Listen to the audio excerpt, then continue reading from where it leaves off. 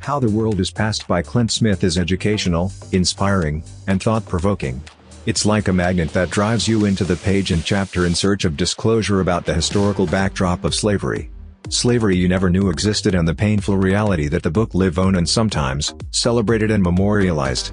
Some of well-known plantations and prisons with remarkable history of suffering because of a financial engine called slavery. I really like the diligence research of the writer and his capacity to catch with astonishing subtleties of realities as he understood them. Clint Smith visits a few areas to see how slavery's effect is told or recalled. His uncommon fact-checking and insightful examination is matched by his attention to detail.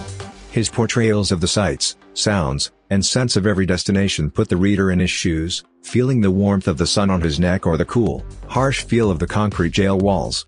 The tension he feels as the solitary black individual at a rally of the Sons of Confederate Veterans at Blandford Cemetery in Virginia is unmistakable.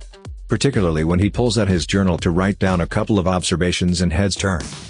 Smith additionally presents descriptions of tour guides, speech givers, visitors, researchers and others he meets along the way in exacting subtlety, down to their stating, inflection, stops, and the color of their clothing. Each individual he meets comes alive on the pages as he continually tests and questions every individual's information on or relationship to slavery's past and present. Most importantly, this is a book like no other, weaving a long string through many places where slavery left its mark as well as where the aftermath still reverberates today. And you will probably learn new things.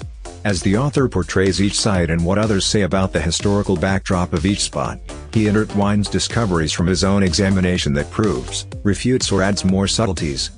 Ultimately, How the World is Passed by Clint Smith is not just about the locales highlighted or how he describes each one.